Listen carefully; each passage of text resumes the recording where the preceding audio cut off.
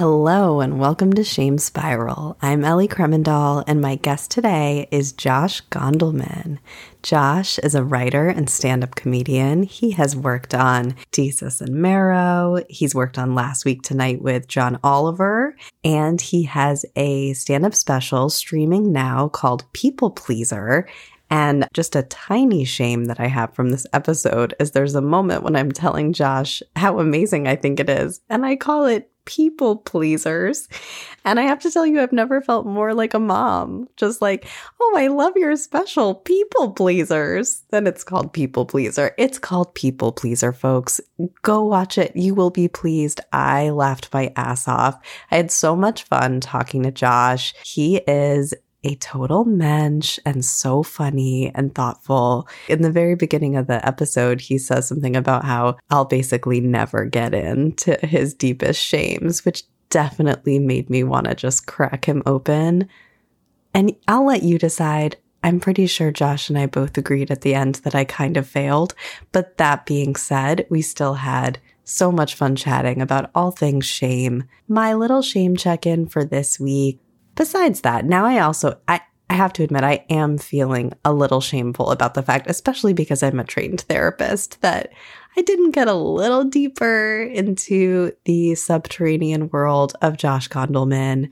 But then again, it's not therapy, it's a podcast. And I think sometimes I have questions that pop up that I want to ask people. And then I remember that, at the end, I'm just going to be like, bye, talk to you like maybe never, or maybe sometime, but not in a therapeutic context. And then I dial my impulses back a little bit.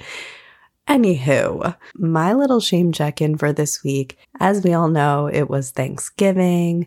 I was supposed to have my family, my extended family, over to my place. And then as I think I talked about in my last episode, my whole family had COVID. Most of us recovered. My husband, Basil, was the last to recover. The last to get COVID and then the last to recover. And he tested positive on a rapid test for like 17 days or something. So just a little PSA also, just because you're through the official, very paltry quarantine period does not mean you no longer have COVID, folks. So that was that. And then on top of that, my kids, having just gotten over COVID, had a new cold, and then it felt like I was going to get the cold. So anyway, long story short, we canceled Thanksgiving. And I mean, all of that was totally outside of my control, which this is so funny. Josh and I talk a lot about control in this episode, so it's very on theme. But even though it was totally outside of my control, I did have a little flash of shame, like somehow I had done something wrong by having the sick family that was the reason Thanksgiving was canceled. Like if I was a better parent or a better person, I would have somehow prevented my children from becoming sick, which is totally ridiculous. That is such an absurd thought. And I let it go pretty quickly, but I did have it. So that's it. That's my little shame for this week. I hope your Thanksgivings were not too replete with shame. And I'm so excited to share this episode with you. One last thing about Josh, if you happen to be in New York City, like I am, you should go check out his show December 12th at Union Hall in Brooklyn. It's going to be amazing. And you can get tickets now on his website, joshgondelman.com. And without further ado, let's start spiraling with Josh Gondelman. Shame burning in my brain, always in a frame, and I've only myself to blame.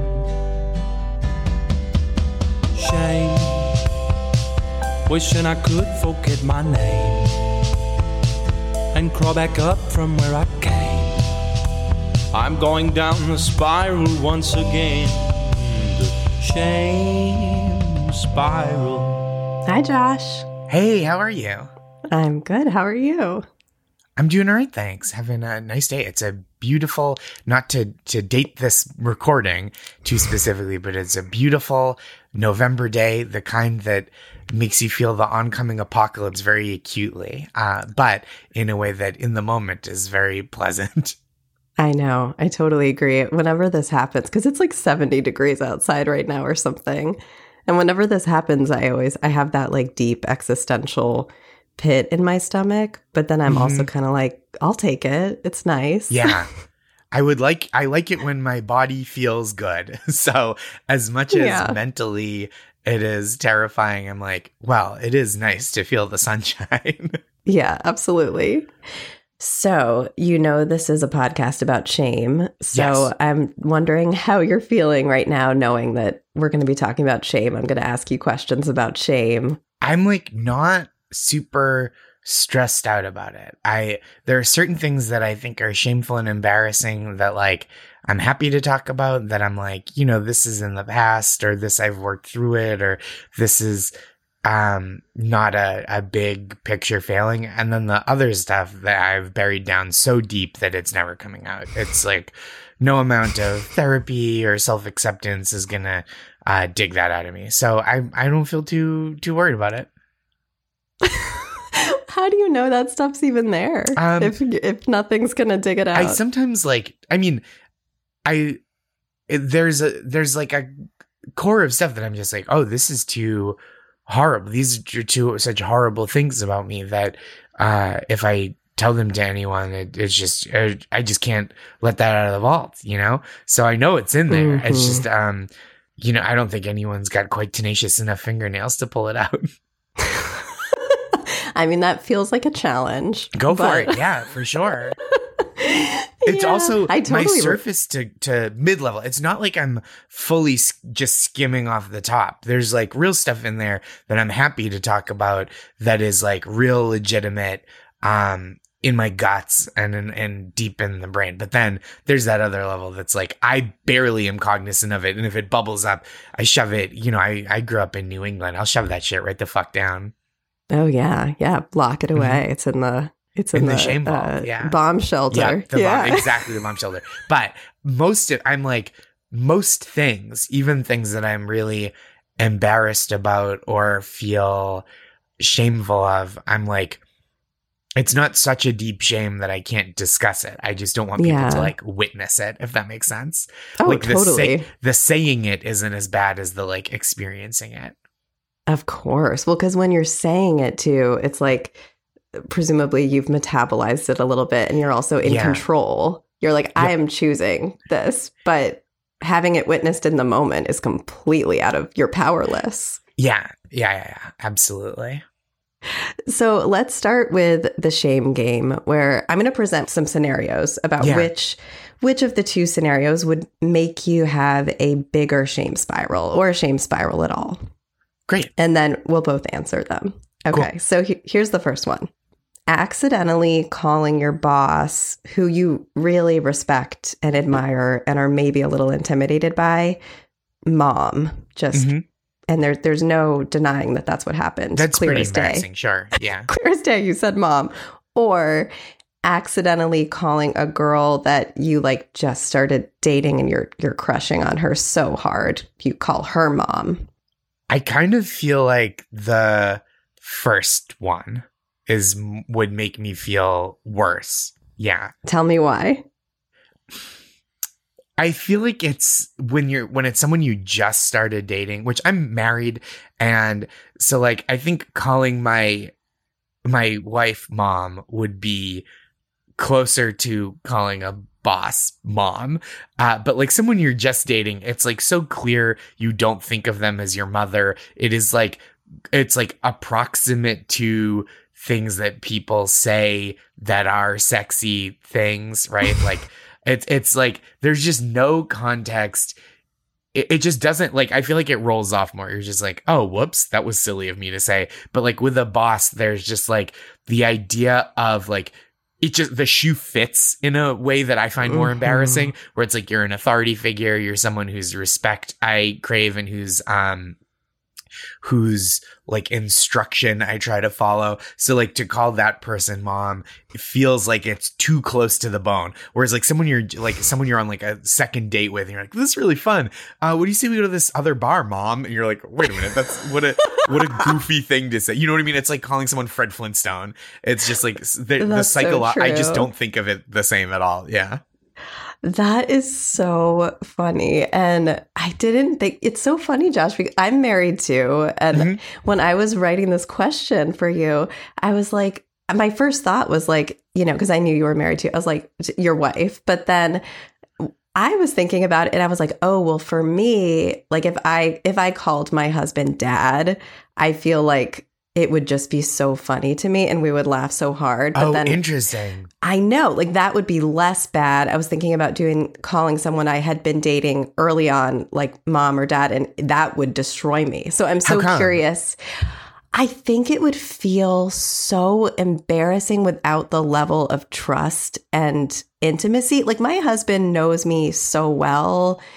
There's nothing I'm really hiding from him. I feel like we would just be able to laugh about it, even though I agree with you. Like it would carry all of these layers with it that are actually really There's so much. My wife knows my mom. That's like a different thing. So it's like, I know exactly if I say like, if I called my wife mom by accident, I know exactly who she's picturing, what my relationship to that person is. You know what I mean? Like there's just it's all there. Like it's all out in the open. Whereas like when someone, if it's like early dating, it's just kind of like, oh, who cares? Like you don't know all the baggage that carries, and not like baggage. I have a good relationship with my mom, but like it's not the relationship I have with my wife or anyone I've dated, Yeah, of course. Totally. No, that's so interesting. So for you, it sounds like the revealing nature of doing it with your boss or like with your wife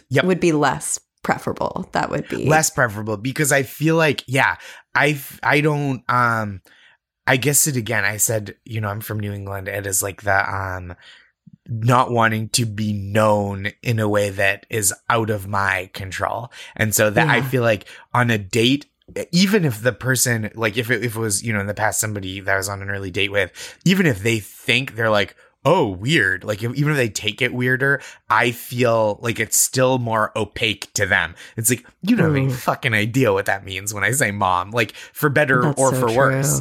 Like you don't know, you don't know that like every time I visit home, my mom offers me yogurt and I'm like, Mom, I haven't eaten yogurt in any context in 1 decade. And like, you don't like, my wife knows that about me and my boss wouldn't know that about me, but would know there's just enough context there that I'm like, oh, and again, even if they don't know how much they don't know, I feel like the mask slipped a little bit.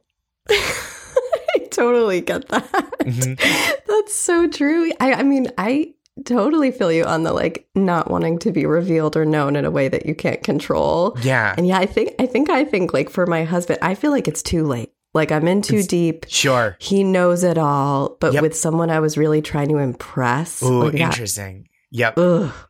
Yeah. Interesting. Yeah, that makes total sense. Yep. I understand that very well. That's so funny about the yogurt. That's such a mom thing. It's like, really specific. I mean, like my mom, like whenever I go to do anything, I just like laid the tracks for, I visited for my mom's birthday recently and I was doing a radio taping in Boston. My parents live in the suburbs the following night and they weren't able to come, and which is not a big deal. But I was like, oh, the radio is giving me, NPR is setting me up with a hotel near the venue, which is much closer to the airport than your house is. So like I will stay at the hotel and I'll get up and just take a lift to the hotel. It'll be like incredibly easy. You won't have to drive into the city during rush hour, etc. And the way, like, I've never really done that before, even when I was in town for work. And the way my mom reacts is like, she thinks I'm going to this hotel to like cheat on her with another mom. Like that there's another mom there that's gonna like do mom, like, that's gonna be like, oh, I have an apple for when you get off the train. And it's like, thank you. But like, that's not, it's just convenience, you know what I mean? So and my wife knows this about me, and someone I'm just dating has no clue. Yeah. That's so she took that as she felt it like a personal rejection or wounding.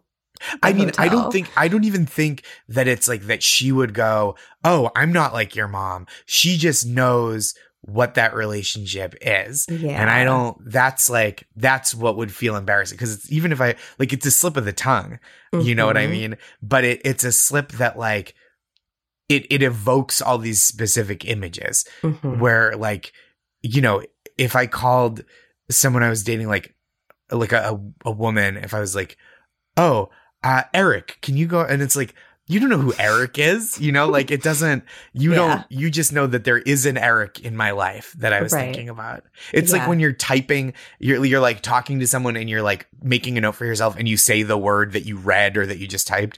That's kind of what it's like, oh, you pulled something from the ether. But like when somebody really knows you, they just like, they can create a picture, whether or not it's an accurate picture, but they have all the details. Yep. In those moments when you feel super revealed like that, what is it that gets stirred up for you? Like, what do you feel?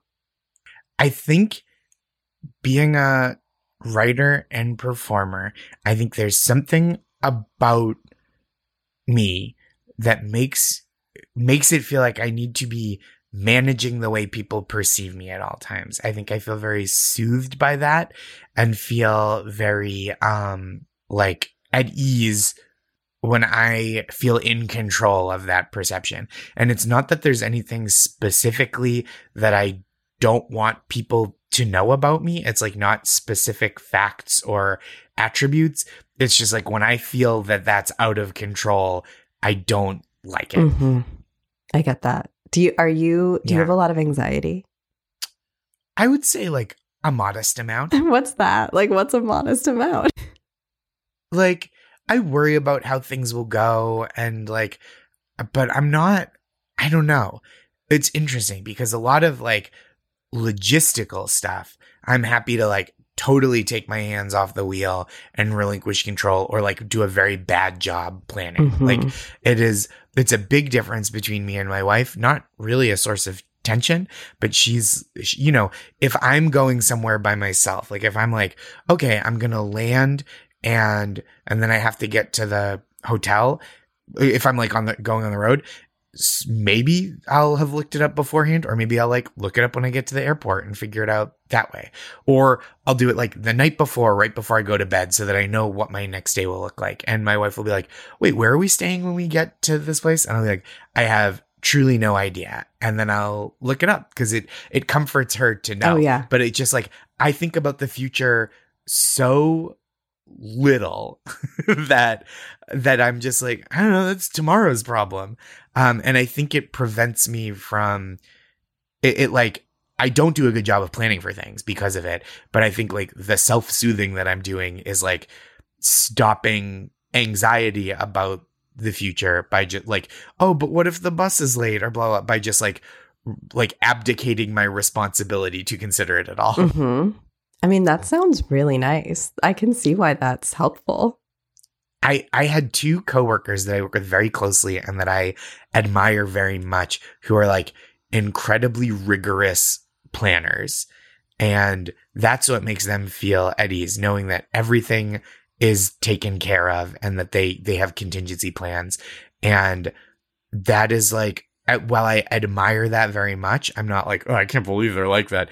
I was like, yeah, what makes me feel at ease is not thinking about it. And the more I think about it, especially when it's something that's like outside my comfort zone, the more I get nervous about how it will go. So like, it's not like I never prepare for anything. Like I really do try to do a good job of things that I have to do and make sure that like I'm not putting myself in situations where I show up to stuff and get into trouble for not being prepared logistically or professionally or personally.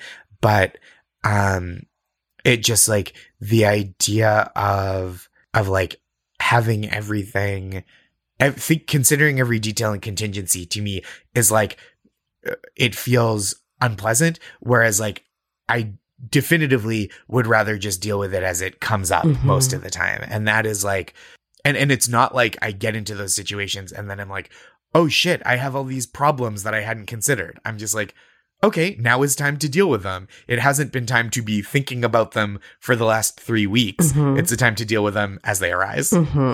It's very sort of like Buddhist-y, living in the now kind of thing. It sounds really, I'm jealous. I wish I could do that. I'm more like your wife. Like I find peace in the control of contingency plans. Oh, that's so interesting. And I because I like really, it's like something I know about myself as an adult that I don't think I could have pinpointed even a few years ago. It's just that like, it's not just that I'm like a little bit of a slob, which is true. I am a little bit of a slob, but like the reason that I'm a little bit of a slob, I think, is because I'm just like, I would rather kind of deal with things in one fell swoop, than do little maintenance work along the way. And sometimes that does bite me. Sometimes I'm like, oh shoot, like I let this tidiness situation, like the office is a mess or whatever, because I hadn't considered like figuring stuff out little by little. But it is, oftentimes the kind of thing where I'm like, yeah, I would rather just like, I'll put all my clothes, I'll have a couple sweatshirts draped over a chair, and I'll put them away when I'm like, oh, that chair's covered in sweatshirts, because rather than, I come home at night late from stand up and I take off a sweatshirt and I put it on the chair so as to not wake anyone up fumbling around in the closet. And then the next morning I just don't think of it. And then like 2 days later, I'm like, oh, that's 3 sweatshirts. I should put them away. Oh yeah, definitely. No, I'm like that too. I that kind of stuff I have no need for plans or control around. I always have a chair that is like covered in 20 sweatshirts, and no, it's more like bigger things I feel the need to control. Yeah. Okay, let's move on to the next question. Please. Which would make you spiral more. Going viral in a bad way because you said something that some people consider offensive and it really blows up. Or going viral in a good way for an old joke, like from, say, when you were very new to stand-up, that you really hate the joke and feel like it's a bad joke and is like hack and poorly written. Like you do not feel good about it. First thing for sure. First thing for sure. Okay. Absolutely. It's probably a too easy one, but this one is pretty easy. But it is, I hate getting credit for something that is untrue. So that is a source of anxiety. Like if someone introducing me in a personal or professional context introduces me with like something that is like flattering, but is like not entirely true, I always feel the need to like undercut that and be like, actually, it's not this. Because I don't want anyone thinking well of me in a way that I feel like I don't deserve or haven't earned. So I do think that I do have some stress around that, but I think this one is like a pretty big slam dunk. Like there's so many jokes that, especially that are like hack, but not offensive, that like from my early stand up that I'm just like, I have a pretty well adjusted point of view towards that kind of stuff where like, there's so much stuff that I've done in the past that even people enjoy or like have an attachment to from that era, that I'm just like, oh yeah, I'm like, I've moved past that, but I appreciate your appreciation of it. I wrote a play when I was in high school that we got to put on. It like won a playwriting award for high school kids. That's not a so big cool. deal, but it was a big deal at the time. And my friends that I went to high school with, I have a couple of friends that are like, we should put that on again sometime. And I'm just like, oh, that's like probably the last theatrical production that some of my friends were involved in, and so like there's this sense of, I have a real sense of nostalgia for it, but I've one friend from high school that occasionally be like, we should put that on again. And to me, I'm like, oh, I've grown so much as an artist, and like other friends that just don't work in the same field, that is like one of the last performing things that they've done. And I'm like, oh, I perform so much that it wouldn't occur to me to revisit this thing from like 19, 20 years ago. So it is something I think about a lot, but it's just like having like, really stepping in it and having that go out of control is like a source of great anxiety for me, for sure. Yeah. Is it something you worry about, or has that ever happened to you? Yeah. It's never been like viral, but I've had stuff that I've said that people have been like, oh, this is like for reasons X, Y, and Z, this is wrong. Like, even I had one thing that was like a typo that was like, I just punctuated a sentence wrong. And I was like, oh, this message is all wrong. And I'm so humiliated that I put that out in the world. Like it made the message totally opposite. Oh. And I was trying to say something kind of heartfelt and like appreciative of, I think it was like Black Lives Matter activism that I was like, and I just like punctuated it wrong and I fucked it up. And I was like, this is so embarrassing. I hope that people don't, not many people saw this and I can fix it and put it up right.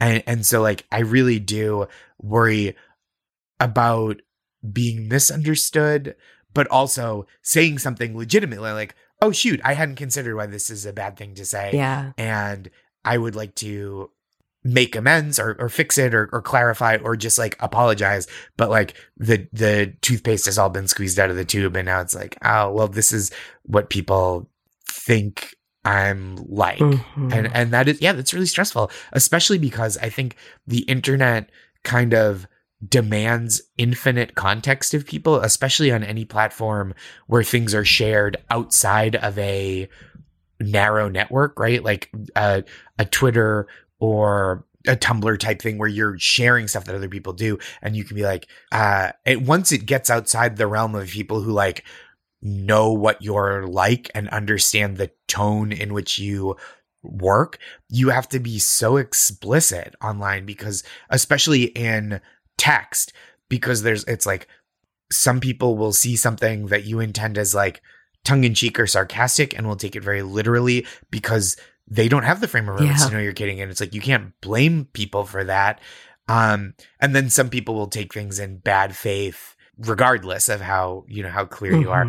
I had this thing this week where I said, I feel weird. It feels wrong to tell people not to vote. That feels like, condescending and like, it's not what a democracy is. But I think if you're the kind of person who's like interested in voting for a Rick Caruso or a Lee Zeldin or a Dr. Oz, you should still vote, but just write in the Pringles guy in that spot. I think then we have both ways. And people were literally calling me a fascist for saying that people are like, oh, if I don't vote for the guy that you want, I shouldn't vote at all. And I'm like, yeah, that is what I think. I think that like, if you're going to vote for someone that's bad, that's bad. Like, it's okay to think some things are good and some things are bad, but it got into this conservative circle on Twitter somehow that people were just like, oh, you fascist. And I'm like, what do you think a word means, you fucking dummy? But like, it's just like, I hate that. That's like a little different than being misunderstood or like saying something legitimately that I'm embarrassed about after. Yeah. But it is based on that kind of like, you really need to, I gave context for that, right? I was like, I think everyone should vote. I just think this is a bad way to vote. And people were like, you think people shouldn't vote, you monster? And it's like, I just like, it's a very stressful thing, I think, to put things online where that there'll be sometimes by people acting completely genuinely will not have the context for what you're saying. And sometimes people will take it out of context maliciously. Oh my God. That exact kind of thing you're talking about with the fascist comments. That's that drives me so nuts. I had a video get like a little attention a week or so ago, and it was about like, it was about how, so my husband is trans and how we got pregnant. I have 2 kids and how we had kids. And it was like a joke, but it was also real about what happened. Sure. And anyway, conservative Twitter like found it.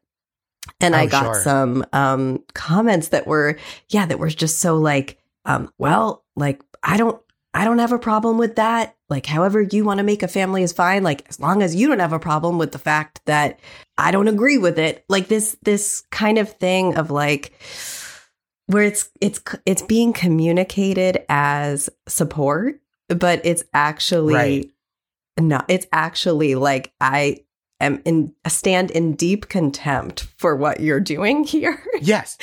It's so, but it's like but you so condemn me, gross. and that's why I'm bringing it up, you know? I would truly rather, I mean, that is such a personal situation, and I'm sorry that you dealt with like that kind of like bigotry, even when people were trying to kind of soft pedal it. But it's like people, I just don't, if you like disagree with me, then you disagree. If you're like, hey, I think voting for Dr. Oz is good, but it's like, it's not. And some things are good and some things are bad. And it's not like, I think like agree to disagree is like I think that's like a luxury and a privilege to have in certain situations.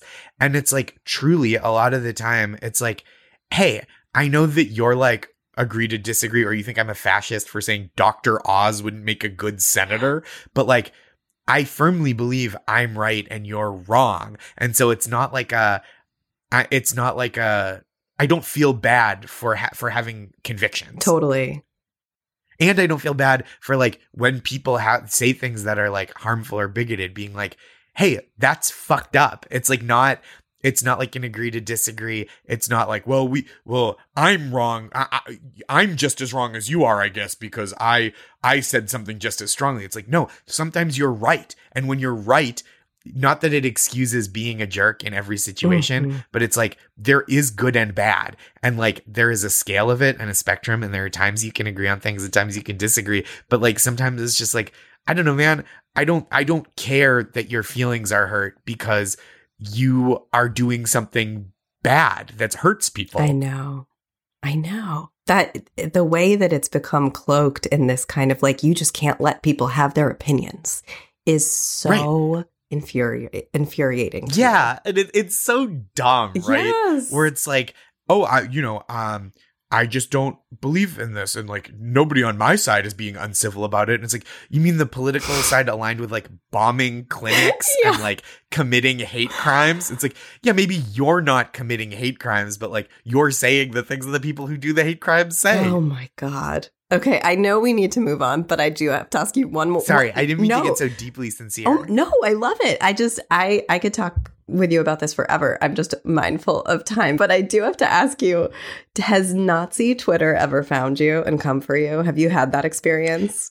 A little bit a long time ago. It's happened much worse to my wife. And it's like really, really ugly and like really awful. Oh, yeah. It's just like, and it's like, yeah, those people are bad. And I don't have any like, if there's not there's freedom of speech. It's like, okay, legally, maybe what many of the things they said are like allowed, but certainly it's like a violation of every platform that they're using and that's just not getting punished, right? Or like acknowledged. And it's morally bad, regardless of like whether they're legally free to say it. Totally. Yeah. I was just wondering because that's happened to me a couple times, and I'm very sorry. It's okay. I'm so used to it at this point. Yeah. Like when you were like, oh, I'm sorry that happened about the other thing I told you. It's like, I'm so desensitized. I'm just like, sure, whatever, these fucking idiots, you know, but. Right. And I think there's a level at which it's healthy to be able to disengage, but like, and I'm glad that you don't like feel all of these like anonymous like statue and anime avatars and American flag avatars and take that all like directly to heart, because they don't deserve that kind of consideration.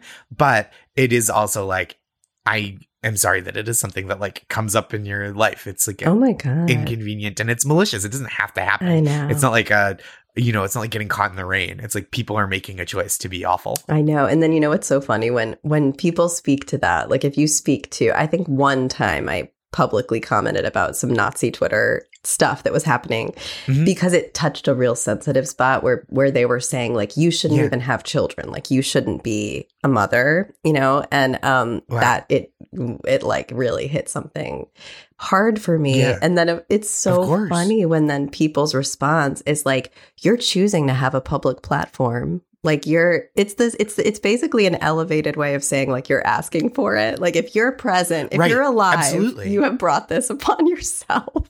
Yeah. It's like such a weird it's such a weird thing that people, it really feels like, oh, yeah, you blue check marks need to be taken down a peg. And it's like, if I had $1 for every dollar that being a blue check mark brought into my life, I would have $0 times 2. Yeah. It's like not, you know what I mean? Just the know. idea of like what people see as status symbols and what people see as like, this is something I talk about all the time, is like the idea of punching up and punching down, right? Is like, has become common parlance. And I think in a lot of ways it's like helpful for understanding like cruelty. But I do think there is this idea also online that if you have anything that is socially desirable, it's okay for people to say any awful thing to you and it's punching up. And it's like, that just like isn't true. Yeah. Like it is okay, especially like to your face. It's like, that's a different, it's very different making some joke about like, to me at least, making some joke about like Ben Affleck and Jennifer Lopez's wedding being catered by Dunkin' Donuts, right?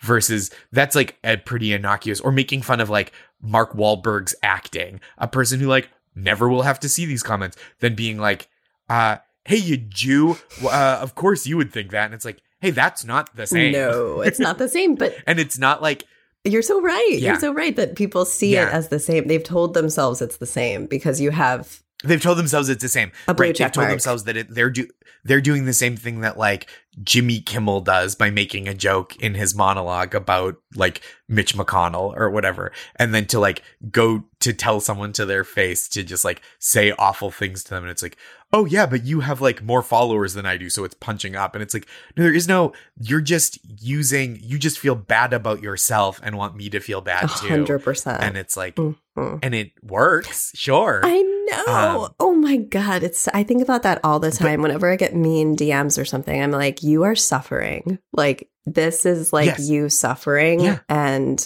like on a good day, I'm kind of like, that's where I try to leave it. I'm just like, you're suffering. Delete, block, you know? Yep. Mm-hmm. And it's, I mean, if somebody says something like messed up, I do try to be like, hey, that's a fucked up thing to say. Mm-hmm. And then I'll mute or block them or whatever. But it's like the idea of, sometimes people are just rude, and rude is like whatever. Mm-hmm. But there's a difference between like people saying a horrible thing and receiving a backlash for it, and people saying a like innocuous thing and receiving cruelty for it. And I think like I think a lot of people lose sight of the fact that, or they'll get on this like soapbox of like, well, it's the same. And it's like, again, no, some things are good and some things are bad. And if we disagree about that, that is one thing, right? Where you go, well, I think what you're doing is very bad. And so that's why I said that. And it's like, okay, I understand where you're coming from. I think that you're wrong. But like, you know what I mean? But if you're just like, oh, we disagree. You said something that like insulted one of my politics guys. Like, I love Dr. Oz, so I'm going to be abusive to you. It's like, you can't even vote for Dr. Oz. You live in a different place. Just like, shut up. Just like, there, you don't have you're not doing like some moral good. You're just trying to make yourself feel better because your life is bad. Probably. Yeah. Oh man. Okay. Or you feel like your life is bad, which is like something. I mean, if you feel like your life is bad, your life is bad, because that then becomes your experience. Like that's your narrative, you know? Yeah. I mean, I think there's a difference between like feeling like your life is bad and like, I think there's that like, gosh, I'm going to butcher it, but the axiom of like, when you're accustomed to things going in your favor, like equality feels like bigotry, right? Yeah. And I think there are people who are just like Elon Musk is a person who I think is probably in a lot of ways very smart, right? Like it's from what I understand, he like has a pretty good brain for science. Sure. In a lot of ways, he's not smart. He's just rich and enabled by people. So if he's and when people are like criticizing him for the way he runs Twitter or whatever, just because we're talking so much about like going viral and whatnot, it's like talking about people are criticizing him. That's not like, that's legitimate. And if he feels besieged by that, it's like completely self-inflicted by garnering billions of dollars in loans, using it to buy a thing that he didn't even intend to buy, but like legally committed to, and then is running this company in a stupid way. And like, I don't know if he thinks he's doing it right, or if his actual incentive for doing this is just that he likes when people pay attention and yell at him and he feels like a famous person. I think so. Yeah. I feel like I definitely feel like there's some major narcissism there. And I think about that a lot with narcissistic kind of personality structure, that like whatever insecurity he might feel is buried so deep, like it's in the bomb shelter, that it's probably untouchable. And so his narrative of what's happening for him and what he's doing is so mismatched with the reality of what's propelling his actions. Yeah. And it's also like, I really am considering, like, this is something I've been thinking about all week, is that like, does he care at like a core level about losing $44 billion? Like, how much is that going to hurt him versus how much this rush of being like constantly driving discourse makes him feel good? Does that make sense? Totally. Like he just feels like the center of everything, and everybody has to think about him and talk about him and listen to him. And like, is that truly like a greater motivator for him than losing billions of dollars? Or is he actually trying to keep this thing afloat, and he's just a ego monster with bad ideas who doesn't listen to anyone? Or is it both? It could be both. My gut, I'm really feeling that the former. Like, same. That it's worth a lot more to him to be the center of the discourse. Psychologically, that he's getting some deep need met that billions of dollars completely agree cannot match. That's truly the way I'm leaning, is that like, you know, it's like watching like a fetish porn and being like, why does this guy keep inviting this woman to step on his balls? And it's like, that's what the incentive is. Right. He wants that. And this thing that seems maybe unpleasant to the rest of us, that's the cost of, that's like that's the juice for him. And I think like the $44 billion is the cost of admission for this experience of being like the most famous person online for 2 straight weeks. I totally agree. 100%. We've figured him out.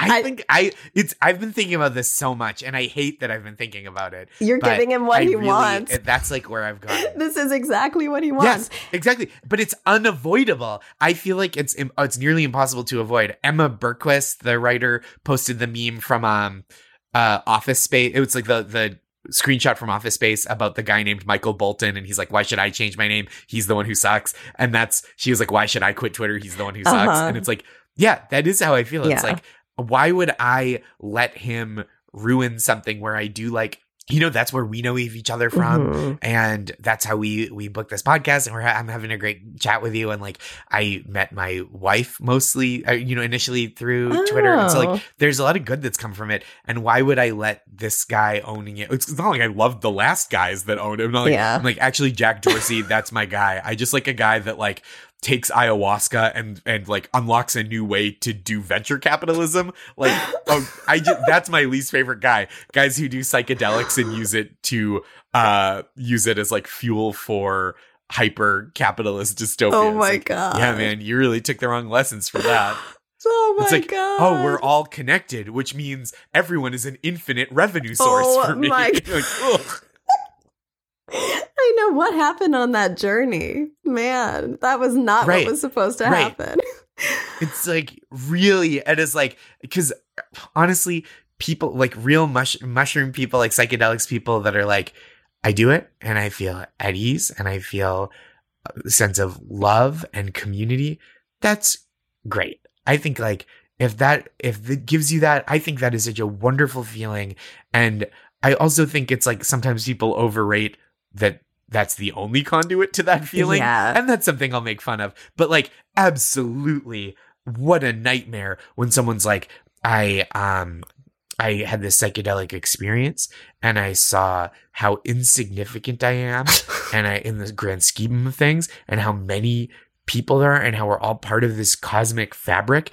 And I was like, wow, that's so many possible users that advertisers would want to get in front of. So I'm going to kick my advertising on my digital platform into hyperdrive. It's like, ugh. That's gross. It's super gross. And it totally negates the message. I mean, there's so much cognitive dissonance there. Yeah. It makes no sense. It makes no sense, right? It's like, and I'm not a big psychedelics person myself, but it's like, I do feel like it is a perversion of that message. Totally. Or my friends who are like the wonderful mushrooms people that are like, yeah, it just like taps me into the human experience,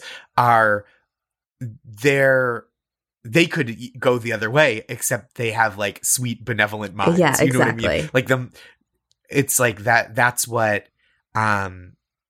it unlocked in them, because that's what they believed the whole time. Well, that's really just interesting. Gave them a that it perspective in that. I could see that, like if psychedelics just kind of like whatever comes out of you is going to just crystallize your essential you-ness. So if you're like a hardcore venture capitalist, you're going to have a vision that fits within that world. Yeah. I mean, even when like, it's the same as like a lot of drugs, right? Where like when I'm drunk, I'm not a different guy, but I will like text my friends that I believe in them and that they mean a lot to me. Whereas like other people who are like more aggressive, that makes them fight. But it's not like it gave them the idea to fight. It just took away the idea. Hey, don't fight that guy right now. Totally. Okay, let me ask you the last shame question. Okay. So getting really vulnerable and emotional with someone you don't know that well, or having someone kind of be really vulnerable and emotional with you, and you know they're kind of expecting or wanting you to have some kind of big feeling in response, but you're feeling kind of like an emotionless robot. Okay. Oh, I would feel worse about the second thing, about not being able to connect. I think that would make me feel embarrassed. What would you feel? Yeah. Like, what would the embarrassment be? I would feel like I'm not stepping up to meet their needs, or that I would start to doubt that I'm capable of empathy, which I don't think is true of me. But I think that's more embarrassing to me than like oversharing. Yeah. I like don't mind that. Oversharing. I actually don't mind it at all in like a boundary sense, or barely mind it in a boundary sense. You know what I mean? Like if somebody is really sharing more than you feel prepared for, or like that you were expecting, because they really like need that kind of ear and support, I don't like stress out about it too much. But yeah, I do feel, I would feel more ashamed feeling nothing. I try to find like a pretty good, occasionally you have a friend that's like freaks out about something, and you have to like text another friend and be like, this like wasn't a big deal, right? Like I need to gut check on this, because I feel I'm sorry that this friend feels bad, but I don't feel a sense of like tenderness towards them. And I almost always do. So that's like, I really need to check on that, because I'm like, did I like snap in half and break, or is this not the thing that this friend thinks it is? Yeah. Everybody kind of has that friend, right? That's like, I went on this 45-minute coffee date with someone new, and I am just like head over heels. I think they're the one. And then they're like, oh, they don't want to see me a second time. I'm destroyed. And you're like, you can't possibly have that level of investment Yeah. in every brief conversation you have with someone. Like, just for one example, like, I love an open-heartedness, but that's the kind of thing too, where I'll hear it and I'll be like, am I not being open-hearted enough? Like, am I too cynical? And I'll really think about it. But like, if I overshare with someone, I'm always just kind of like, all right, well, that happened. I know. Totally. Me too. It's so wild, isn't it? I feel the same. The same thing would make me spiral more as well. And what you said, I really related to about how if you have that robotic response, that sometimes it'll make you go like, okay, it's not just that I'm not feeling something right now. Am I actually capable of empathy as a person? Like, that used to be a thing that would come up for me a lot. Like, I'm a sociopath. Like, whatever reaction I'm having right now is indicative of the fact that I'm a sociopath. And it's so wild. Like, rationally looking at that, it's like, what? Why would a very normal human response indicate that you're a sociopath? But I totally relate to that. Yep. Yeah. I think that, like, and I think part of it is because I'm a person who, like, I have, like, a pretty deep reservoir of, like, oh, I'm really sorry that that's like, I'm sorry that this impacted you in this way, even if it's not something that I would feel the same way about. You know what I mean? Yeah. Like, I think that's I have a pretty good barometer. So if there's something where I'm like, there's this real disconnect between this person being like, this thing didn't go this professional thing didn't go my way, but otherwise they're really professionally thriving and they're like having a total tailspin. And I feel like I've done this to friends too, where like everything's going well. It'll be like, you'll be talking to a friend who has a lot of success that maybe I would even envy, right? Or that I'm like, oh gosh, I would love that in my life. And then they go, oh, but I wanted this other thing and it didn't come through. And I go, I do occasionally have to check myself for being like, yeah, but like, fuck off, man. Don't come to me with that problem, you know? And I know I've been on the other side of that too, like complaining about a thing where I'm like, I'm talking to the wrong person about this. This is the wrong way to go. Yeah, 100%. I think if I overshare, usually, at least if I'm oversharing, my thought is at least I've been entertaining. Yeah, you've given that person a moment in their day. Yeah. Okay, so I asked you to bring a story of an experience you had in your life that made you hardcore shame spiral. So I would love to hear it. Okay, so this is there's like so little that's more embarrassing than like having a human body as far as I'm concerned. Just like that very idea of it is like, I hate it. And whoever's human body, it's just like, nah, and especially when it's not functioning in the way that you're used to, I feel so embarrassed about that.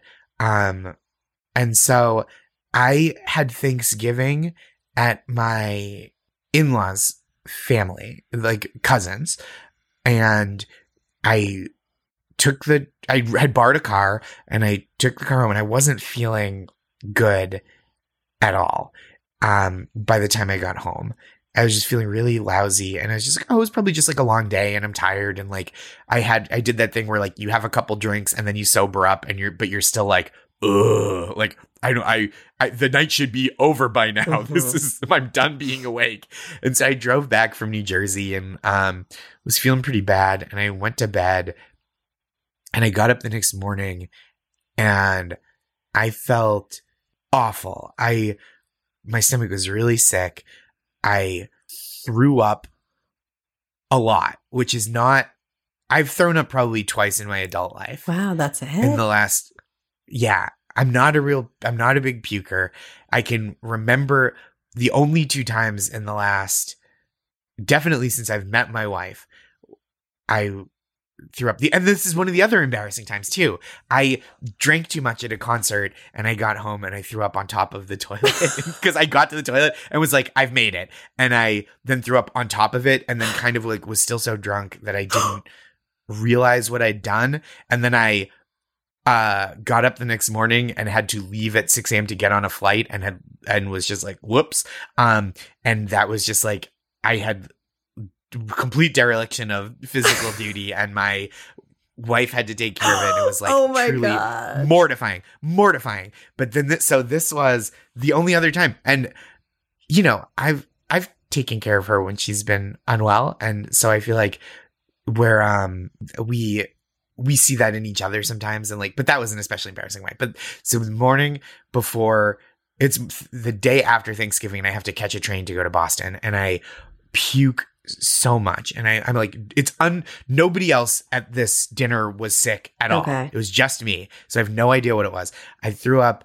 I went to, I'm trying to think of the thought process here, but I was like, okay, I feel good enough to go out. I'm going to get to the train, and I'll just like close my eyes and take this train.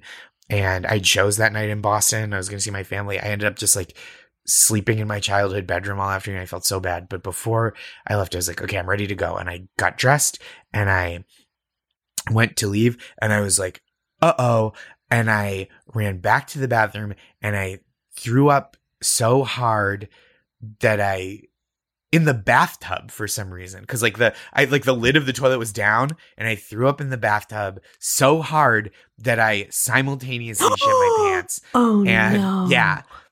And so I was like, oh, I have 40 minutes to get to this train that's 30 minutes away. So I did like the absolute quickest cleanup job of both catastrophes, and then just had to like leave. And this was worse than the other time, because the other time was worse in that I inflicted it on myself. This one I didn't. So it's a little less like, I feel like a less moral judgment about myself. But my wife, my mother and father-in-law drove her back and like came up to the apartment with her to like visit and see our dog when she came back. So like that was just like a bathtub that had been partially but not fully cleaned from puke. So you were gone, but the remnants of your explosions were there.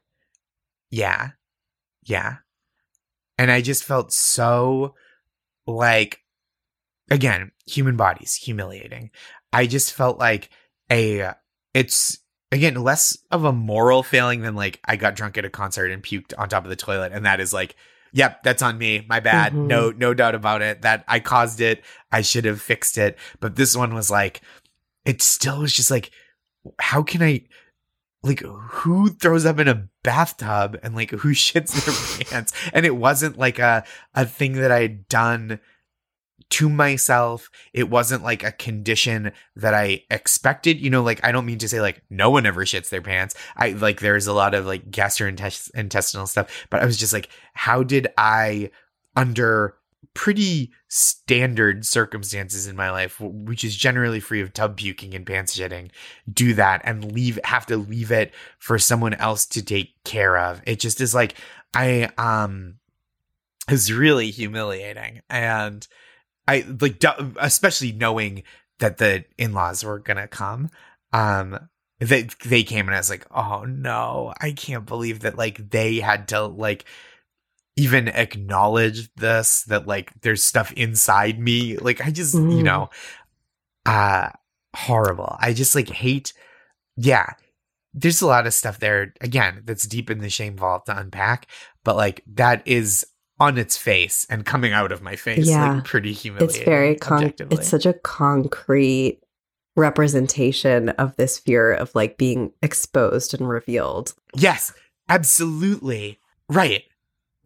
Anything that people seeing anything that's come out of your body is so intimate. Totally. Like any fluid. And it's like, there's degrees of it, right? But that one, it just feels like get a hold of yourself, man. You know what I mean? Yes. It's and I feel like that's even more embarrassing than like oversharing or telling someone, or someone even knowing a secret. Yeah. There's like secrets, you know, there's things that are like personal to me that not many people know. But I think there's not that much that like someone, like two other people in my life finding out about things would be like that disruptive to me in the way that just like anybody knowing that my body functions like a human body at all was so mortifying to me. I know. I mean, I totally relate. And I'm like spinning right now about what the hell that is, you know, especially if it's like people that know and love you. Yeah. Like you're reminding me that I was talking to my best friend from college on the phone recently. We've known each other since we were 17. She's like, we love and accept all parts of each other, right? She made me laugh so hard that I farted like while I was laughing. Yeah. And I felt paralyzed with shame.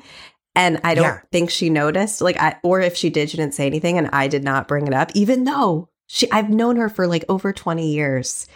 And it's like, what? And it's such a normal thing that happens. Like, it's not even at the level of like, I laughed so hard I peed. You're just like, oh, yeah, like people are walking around all day farting. Yes. And it's like, why There's not like.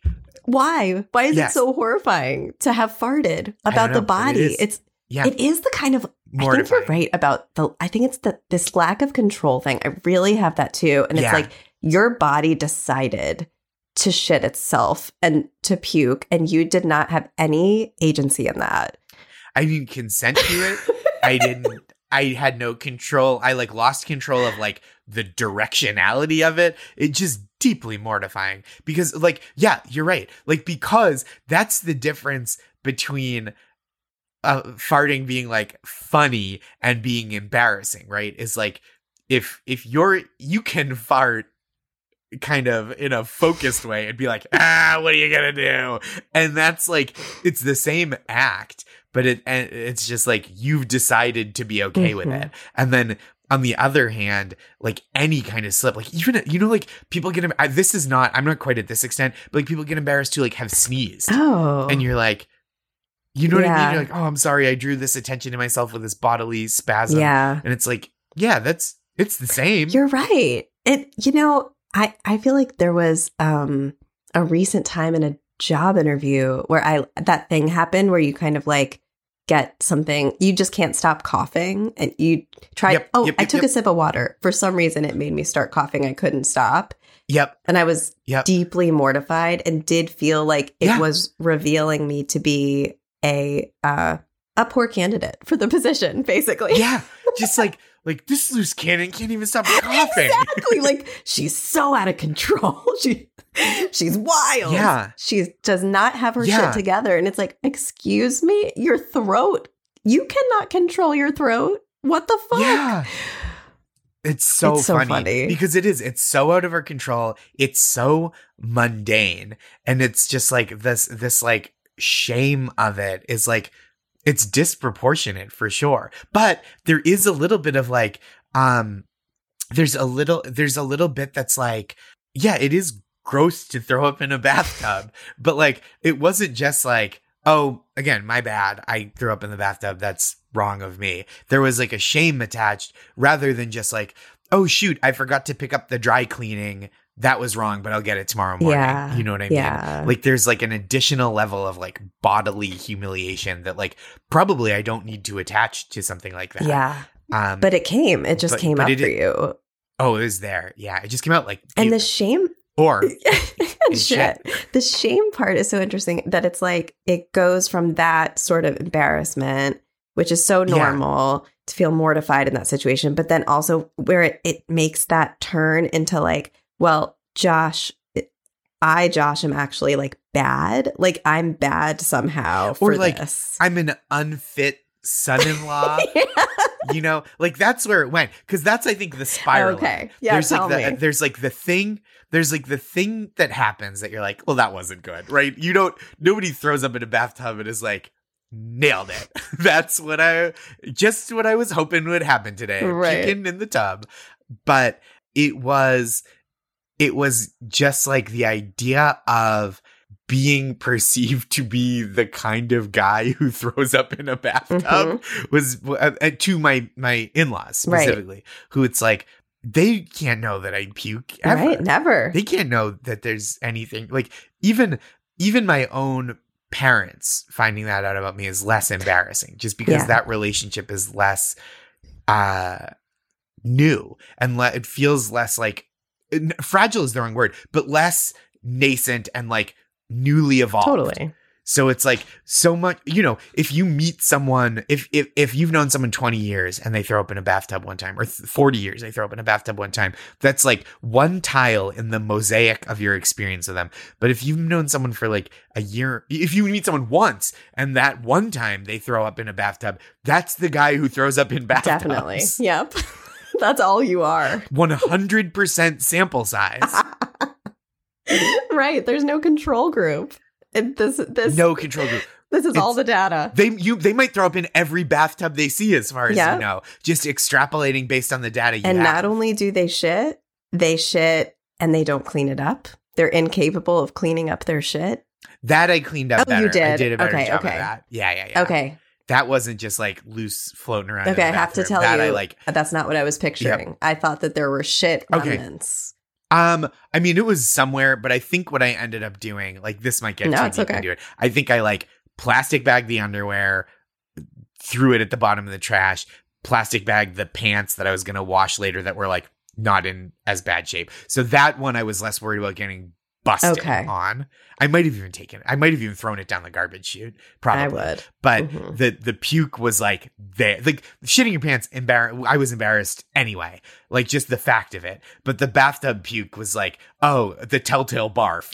that's the one that's going to give me away. Yeah. So it kind of spiraled like, are they going to think I'm not good enough for their daughter? That kind of thing. Yeah. Or like, they're going to, not even if they're not like, I can't believe him. There's like, there will be an element of like, oh, this is our like fuck up son-in-law puking in tubs. So funny. It's so funny. The body stuff is just killing me right now. And like needs, like feeling ashamed for like basic human things. Like you're reminding me with my parents are like very like New York Jews. So means many things. One of the things it means is that you cannot be in a place with my mother without her offering you like so many snacks, and like food is constant. It's just like, what do you need? What do you need? What do you need? And that's what I'm used to. So my mother-in-law is from Massachusetts, was raised, I don't know, like she's not religious, but she was raised like Catholic or something. Very different relationship to food. And very different relationship to, I think, like guests and like what is the kind, respectful thing. So I think it would be, there's just such different cultural norms around like what's too much, what's not enough, that kind of thing. Long story short, like the first time I stayed at her house, and I think it was the first time I met my future mother-in-law, I was so hungry. And I didn't know how to ask for food. And I felt really overwhelmed by that. And I was just also shocked and dismayed. Like I remember like, I think I like texted my sister and I was like, no one's offering me anything to eat. Like, what does it mean? Like, what do I do? I don't want to be rude. But I was like, where are the trays of snacks? And also just the focus on feasting. And then finally I like pulled Basil, my future husband, aside, and I was just like, I'm so hungry. Like, I don't know what to do. And it's like, I was ashamed to tell Basil, who had only been with for like 7 months or something, and specifically his mother, like, I need food. I need to eat, Right. Isn't that crazy? Right. Like, and that's just so crazy. Totally. To have this like bodily need that you can't just like master is so normal, but feels so embarrassing in the moment if you don't have like a common language for addressing it, or a common, you don't know what the common set of values is, right? Or like it might have just been a kind of thing where if you're like, hey, do you have some carrot sticks or like some crackers or something? I'm like a little peckish. I know we're going to have dinner in a little bit, but like long travel day took a lot out of me, or whatever it is. And if you don't know that that's like the way to ask in a given situation, it's so embarrassing to be like, nobody else is hungry right now. I know. Why is my body the one that's like, give me a cookie? I know. And I think it went even deeper and darker too. Like a little bit like I'm like a hungry Jew. Like I like need food. Like because I'm like gluttonous and like food obsessed. It was like, why do I have all these gross Jewish needs? And it's like, what the fuck? I was just hungry. Yeah, that's like like inventing stereotypes. Yes, totally. That doesn't even exist. But I was just like, that's what it is, you know? Yeah. Yep. I love this story so much. Thank you for sharing this one, Josh. It's so good. Of course. Let me ask you 2 quick final questions. Of course. Was there anything in our conversation that made you have like a mini shame spirally panic in the moment after you said it? Oh my God, what? I think the yogurt thing. Why? Because is your mom going to listen? I'm okay. Not. But I don't want to seem like ungrateful to my mom, who I love and speak to frequently and get along with well. And we don't have a lot of like squabbles about much, you know? Yeah. But I didn't, again, it's a lack of control over people perceiving this as me as somebody who's like, oh, this, like you said, this Jew with weird mom issues. Like, I don't know, we have a pretty good thing going, me and my parents. But I did feel like making fun of her very genuine offers of yogurt is like, pretty, you know, I was like, oh, is that too much? I was like, I don't think so. She knows I don't eat the yogurt ever. It's so not. It was such an innocuous share. I know. And it's so, I mean, I get it. Like, it's so funny because like, speaking like the kind of trolling stuff that we were talking about at the start, I can totally see that fear. Like, oh, like Josh Gondelman is like so privileged. He's just upset that his mom provides him yogurt. Like, poor guy. Exactly. So fucked up.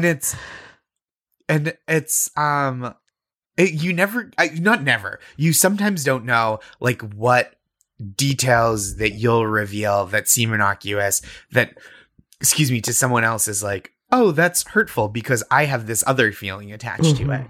You know, like even if my mom did hear it, was like, I thought the yogurt was nice. And it's like, it is nice. It's very nice. I just don't really eat yogurt. Well, it's also very funny because it is so sweet and kind and motherly in like a nice way. So but sweet. Also it's really nice. It also misattuned because you don't eat yogurt, and it's just so cute that like she for whatever mom reason doesn't track that. And it's not the only thing. She's never like, we have yogurt or nothing. But it's always, I like, in my head, I'm always waiting for it to come up as one of the things. You know, she'll be like, oh, we've got some, if you want a bowl of cereal, or we've got some fresh fruit, or there's some vegetables cut up, or leftovers from what we had last night, or yogurt. And I'm like, oh, there it is.